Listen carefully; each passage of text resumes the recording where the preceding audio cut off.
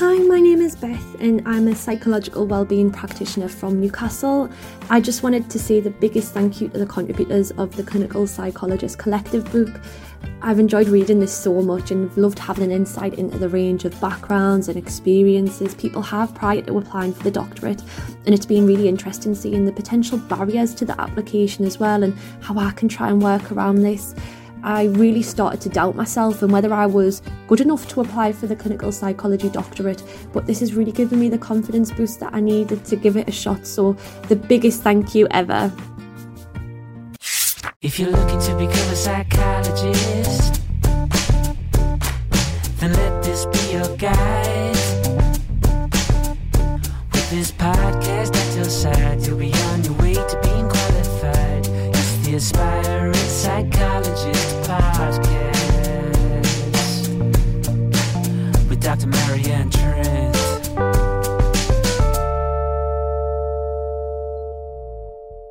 Hi, welcome along to the Aspiring Psychologist Podcast. I hope you're finding the content really useful. Thank you for listening and for being part of my world. It's so greatly appreciated. What we're going to talk to you about today is thinking about, I've got my first kind of relevant experience post, and it might be that you have got like an assistant psychologist post or, research assistant post or something else which feels like the next step that you've been striving for. And then you're like, so now what? What do I do now? Now I've got to where I wanted to be. And if you're listening to this and you're thinking, well, this isn't anywhere near where I am right now, perhaps you're a psychology student or a psychology undergraduate and you're thinking, well, I'll tune out because it's not for me. I would say listen still, because it can still be super useful to think about covering these bases before you get there. I think this is stuff that I would have wished that I knew before I got there. So I hope you will still find it really useful too. And it's all part of the process, It will be your time and it will come and good things will happen. But we have to kind of, do the bits below to build our knowledge and our skills and our experience and to build our readiness for that and our ability to be able to talk confidently about what we're doing and why. So, I hope that you will find this really useful. So maybe this new job or new post offer feels like a really exciting, tangible step.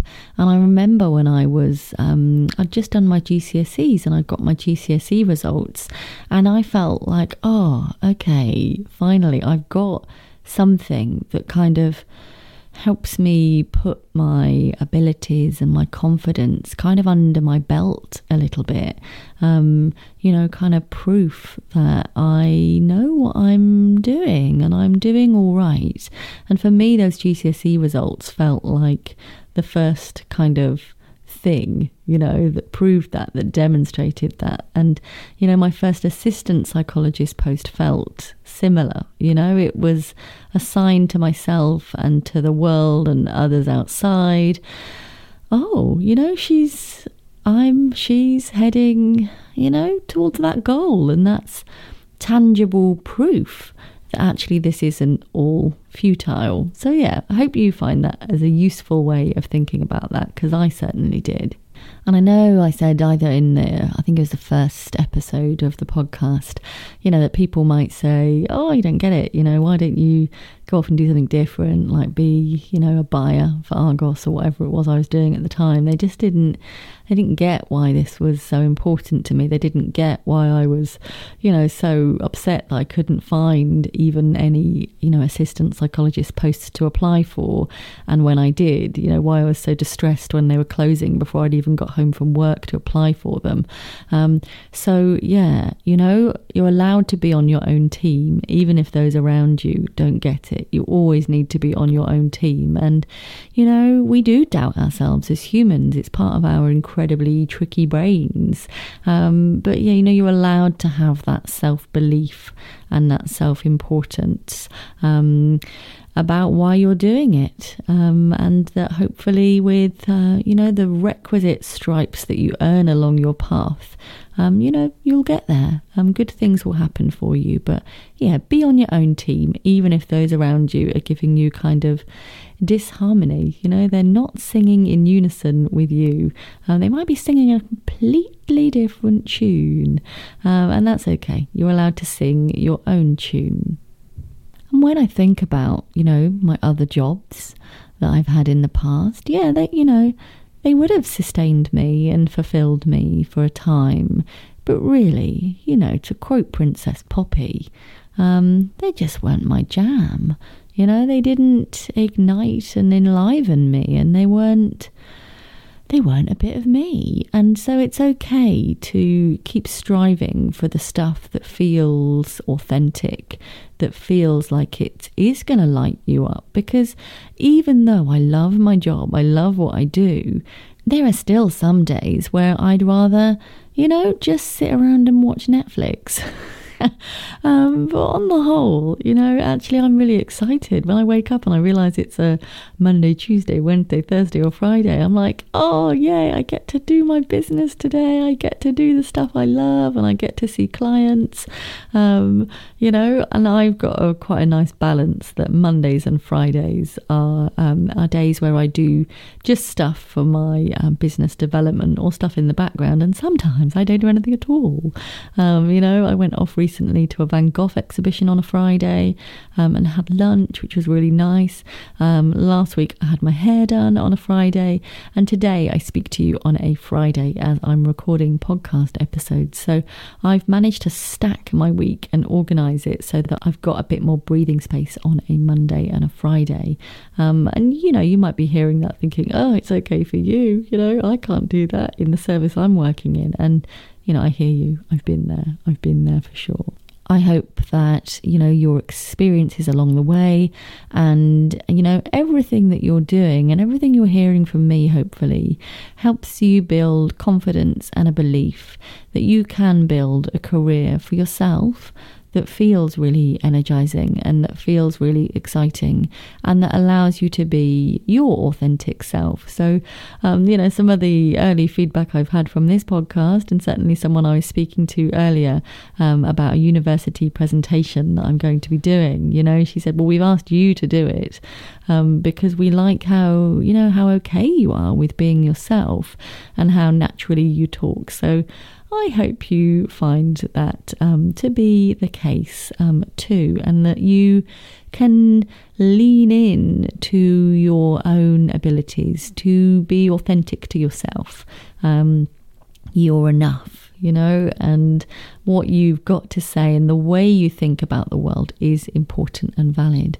This is quite a long introduction to this, isn't it? You know, but it's all relevant. You know, I've got to boost you out and send you out there into the world to do these really good things. And, you know I've got a lot of strings to my bow currently, but I feel like, you know, everything I do and everything I've got is underpinned by my core foundations, you know, my experiences as a qualified psychologist. And within every session, you know, within every podcast episode, within every, you know, thing I write for the media, I carry with me each individual client session, each individual supervision session, and each individual lecture I've been to, you know, because of the way that we build over time as clinicians.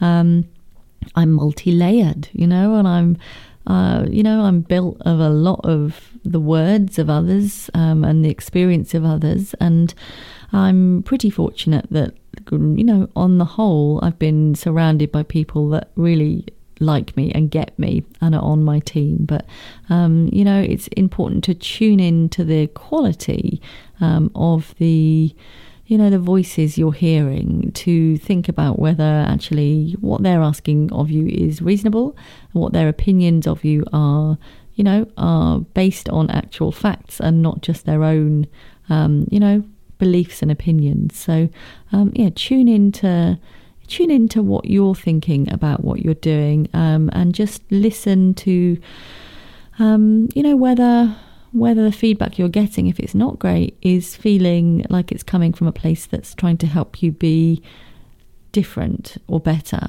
whether it's kind of constructive feedback.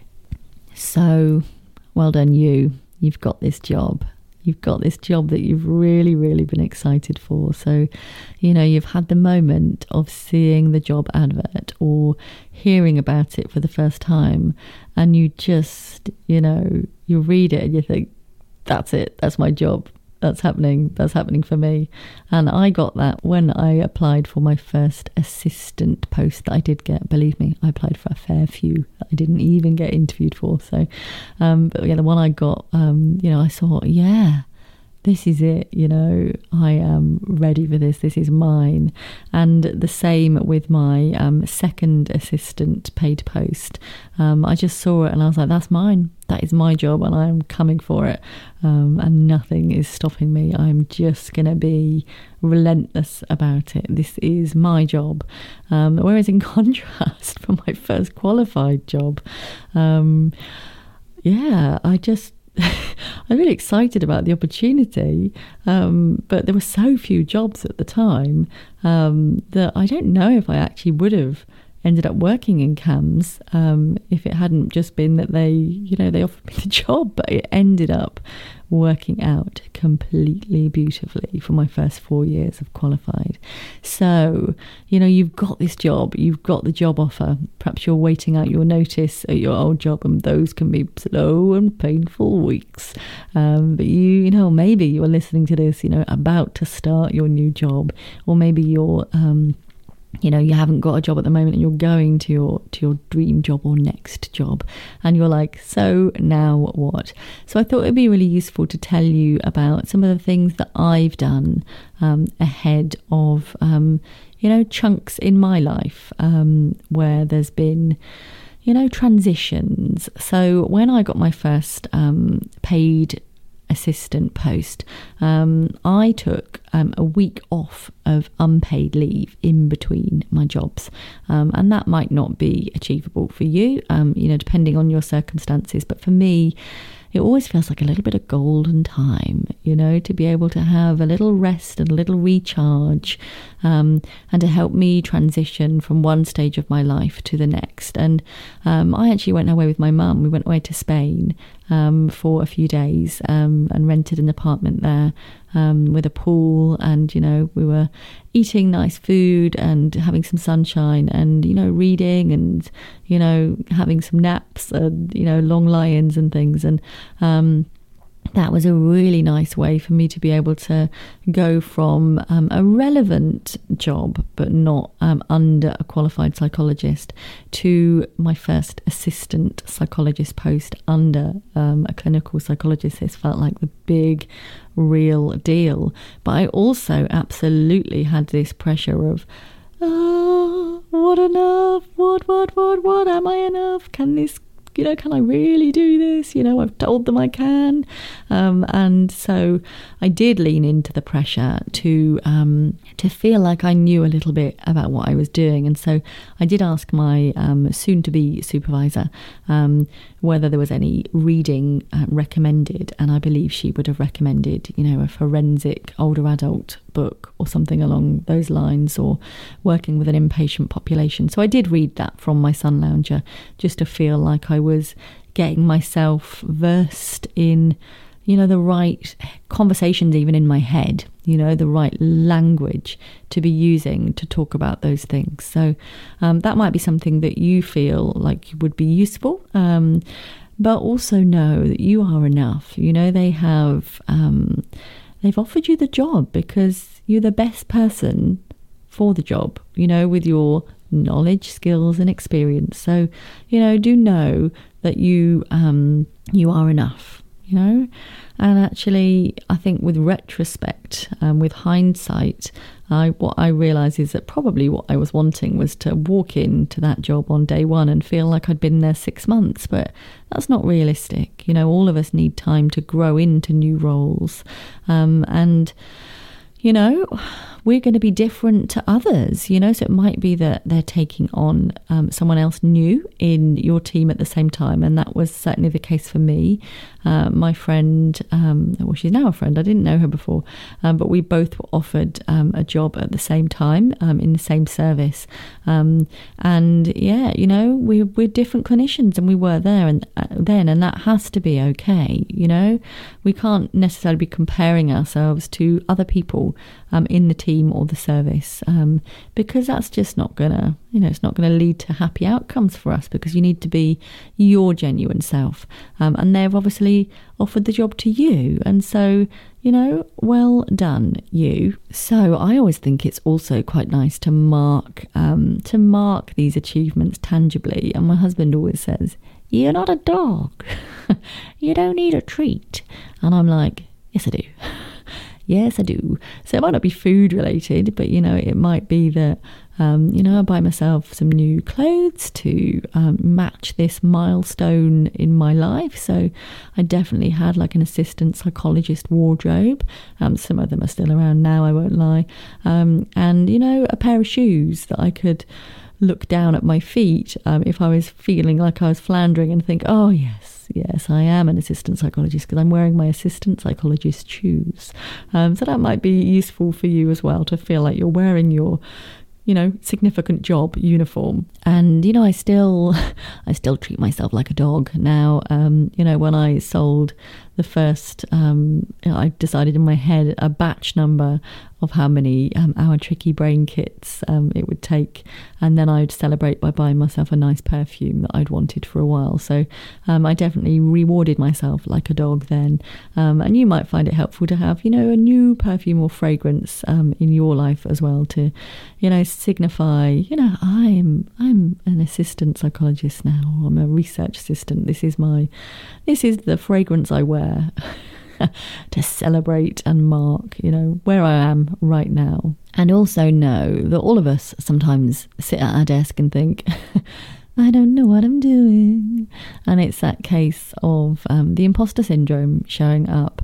And I'm just thinking now about a resource that shows, you know, I think it's our levels of danger as we go forward in our careers. So to begin with, we feel like we know absolutely loads and we'll tell anybody who listens about it.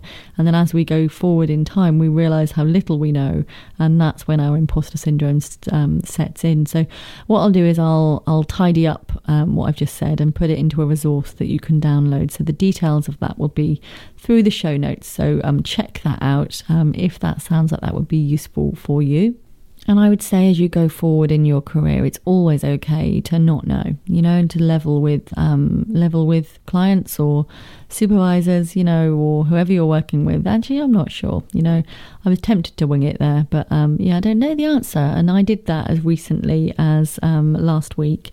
I said to a client, well, I'm not quite sure about that. That's not cropped up for me before, but let's think about what that would mean to you, and let's think about how we could come up with a plan that feels like it would be, you know, robust enough. And at the end I said, well, how did it feel when I said that I didn't really know, this hadn't cropped up before. I hadn't used this particular resource in this way with a client before, and so we'd need to kind of create that for ourselves. And, you know, the client said, well, you know, it is what it is, you know, I wouldn't want you to be lying, you know, and just, you know, trying to look like you're winging it. It's okay. And because people are bespoke, there cannot be one size fits all. So yeah, even today someone spoke to me about an honor, I can't even say it, And on it, I'm going to leave this in as well. I'm going to leave this in the podcast edit so that you realise that I am human. An honorarium. And they started then launching off to thinking about this honorarium. And I said, I'm sorry, but I don't know what an honorarium is. I imagine it means it's kind of free-ish, but yeah, you're going to have to fill me in there. So yeah, then she had to tell me what an honorarium is. Yeah, Google it. So what did I do literally minutes after getting my first assistant post? Well, to begin with, I was by myself. I was in my partner at times flat, and I was by myself, and I just felt like, amazing.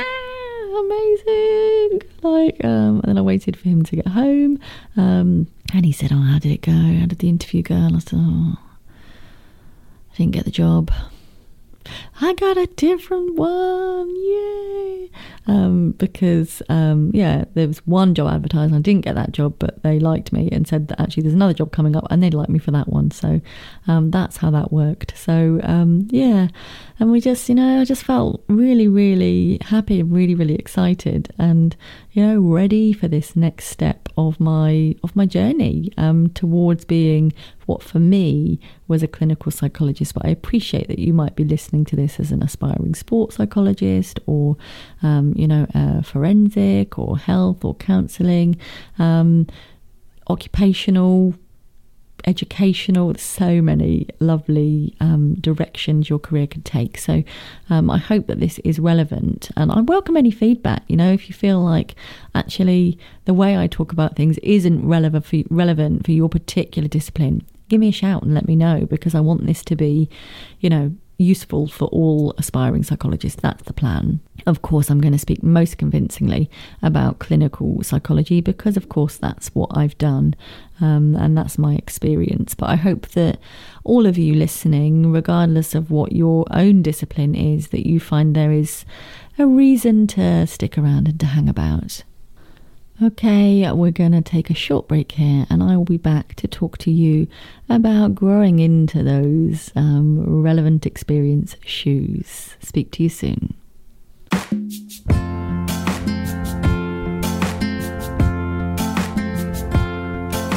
you're looking to become a psychologist, then let this be your guide, filled with lessons and experience that will help you get qualified. Right here in this book, it's the Clinical Psychologist Collective. It's the Clinical Psychologist Collective.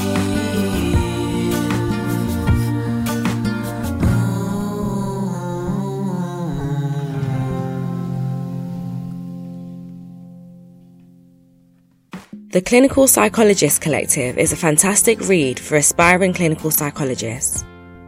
This book provides insights from real trainees and qualified psychologists. They offer their advice, hope, and encouragement to aspiring clinical psychologists. This book helps to put in perspective the variety of journeys people take to become qualified. I would recommend this book to anyone interested in the D-Clin-Psy.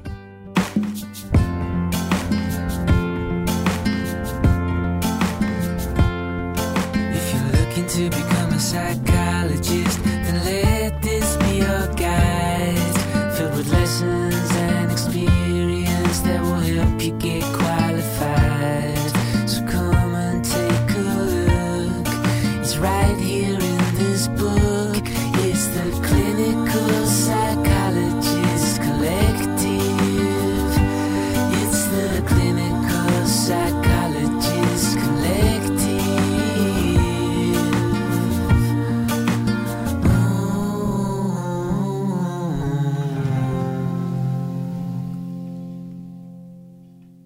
Oh, honestly, is it just me who could listen to my jingle guy's voice all day? Sometimes I feel like it's going to move me to tears. It's just lovely. So yeah, I hope you love having these jingles in your head, because I sing them constantly. So my first assistant post, honestly, I did not know I was born.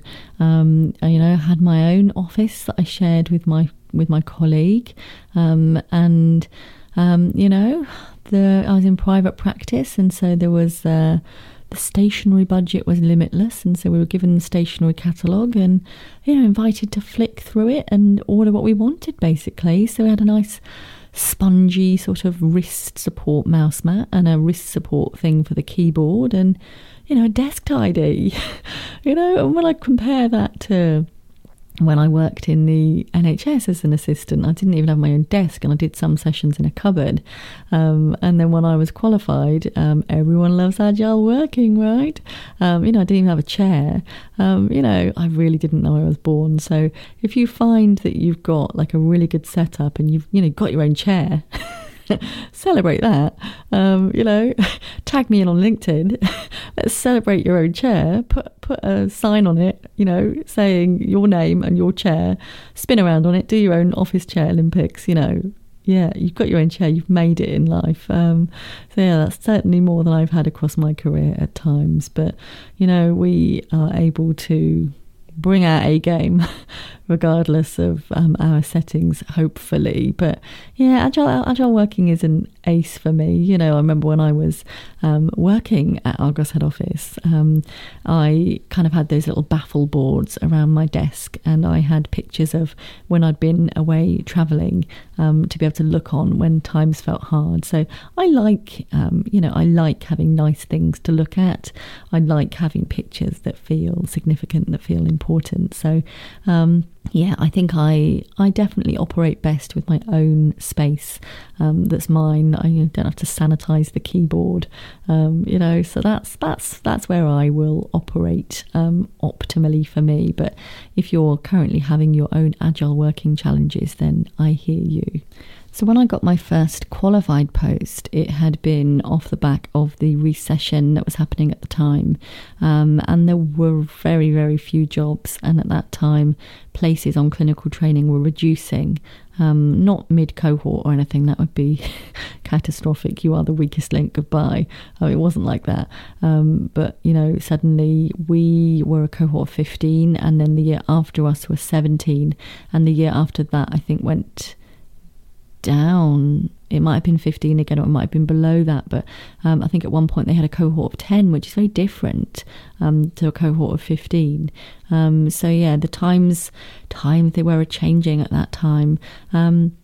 So actually, when I qualified as a qualified psychologist, I had no job to go to. I'd been to a fair few interviews, but I had no job to go to. And actually, I found that I kept getting pipped to the post by people that had already been qualified for a few years.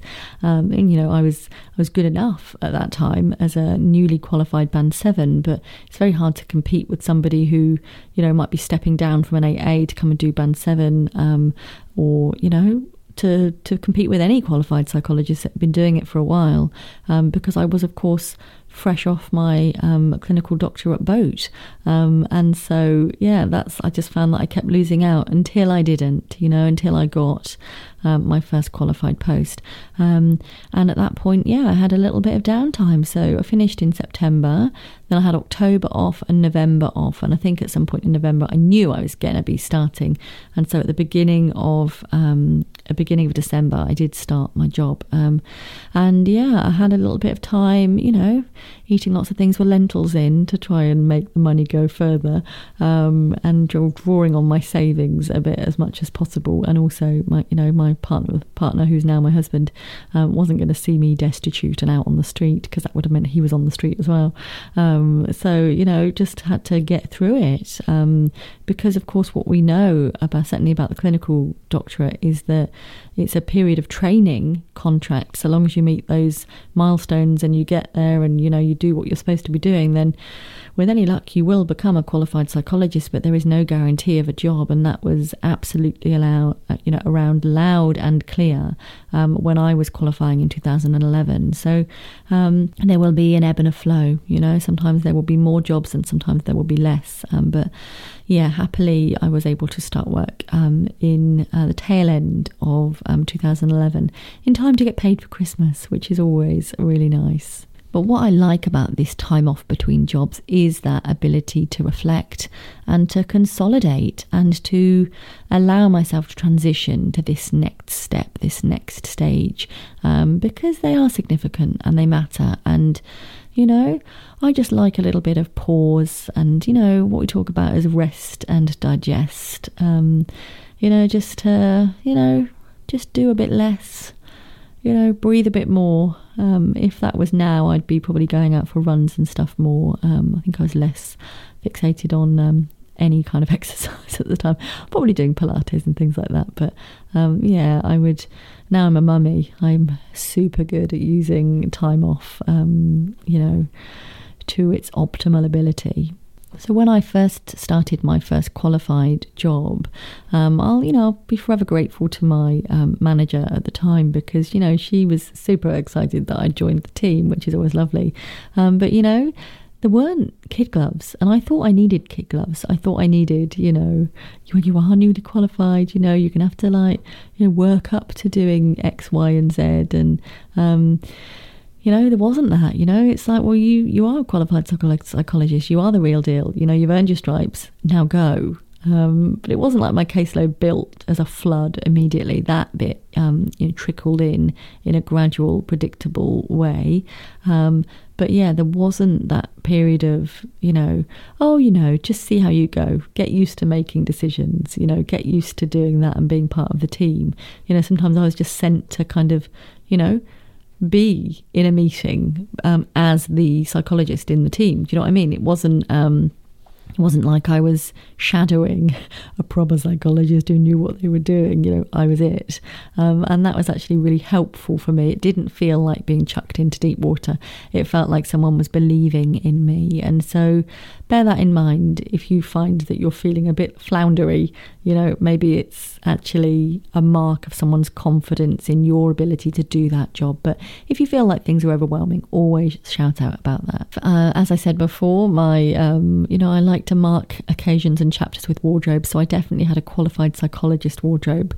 And I was forever gutted that my favourite I'm a qualified psychologist dress got a hole ripped in it by my NHS lanyard, which made me really sad because I loved that dress and it just wasn't repairable. You know, where the hole was, it just wasn't repairable. So look after your favourite I'm a assistant psychologist or I'm a, you know, research assistant psychologist outfits, because NHS lanyards, don't always like them. So as I said, I love celebrating your successes. So please do come and connect with me on socials. I am really easy to find on certainly LinkedIn. I'm Dr. Marianne Trent. Tag me in or, some other way. Let me know about this post and I will help you celebrate, because it's big and it's important. And well done you. If you are listening on YouTube, then please subscribe and like and comment and click that little notification bell to be told when I produce more content. My kids told me to say that. They spend a lot of their time watching YouTube. They love it. And I said, Mummy, you've got to start asking people to click the notification bell. So there you go, kids. Mummy's done it. They also want me to have merch. I was shopping with my eldest a few months ago, and there was a shopping list, and on the back of it was like a picture of the Grief Collective book, and my eldest was like, Mummy, quick, stick it on your back and call it merch. Which really made me laugh, and I was like, well, no, because then I won't know what I need to buy, and I'll also look very silly. So yeah, no plans to launch any merch coming soon, guys. But yeah, subscribe, like, tell your friends, do all those lovely things to help me to be able to create and continue to create this hopefully useful quality content for you as an aspiring psychologist, whatever the stage of your journey you are at. Thank you so much for listening, and I will look forward to catching up with you very soon. Take care. If you're looking to become a psychologist, then let this be your guide. This podcast at your side, you'll be on your way to being qualified. It's the Aspiring Psychologist Podcast with Dr. Marianne Trent.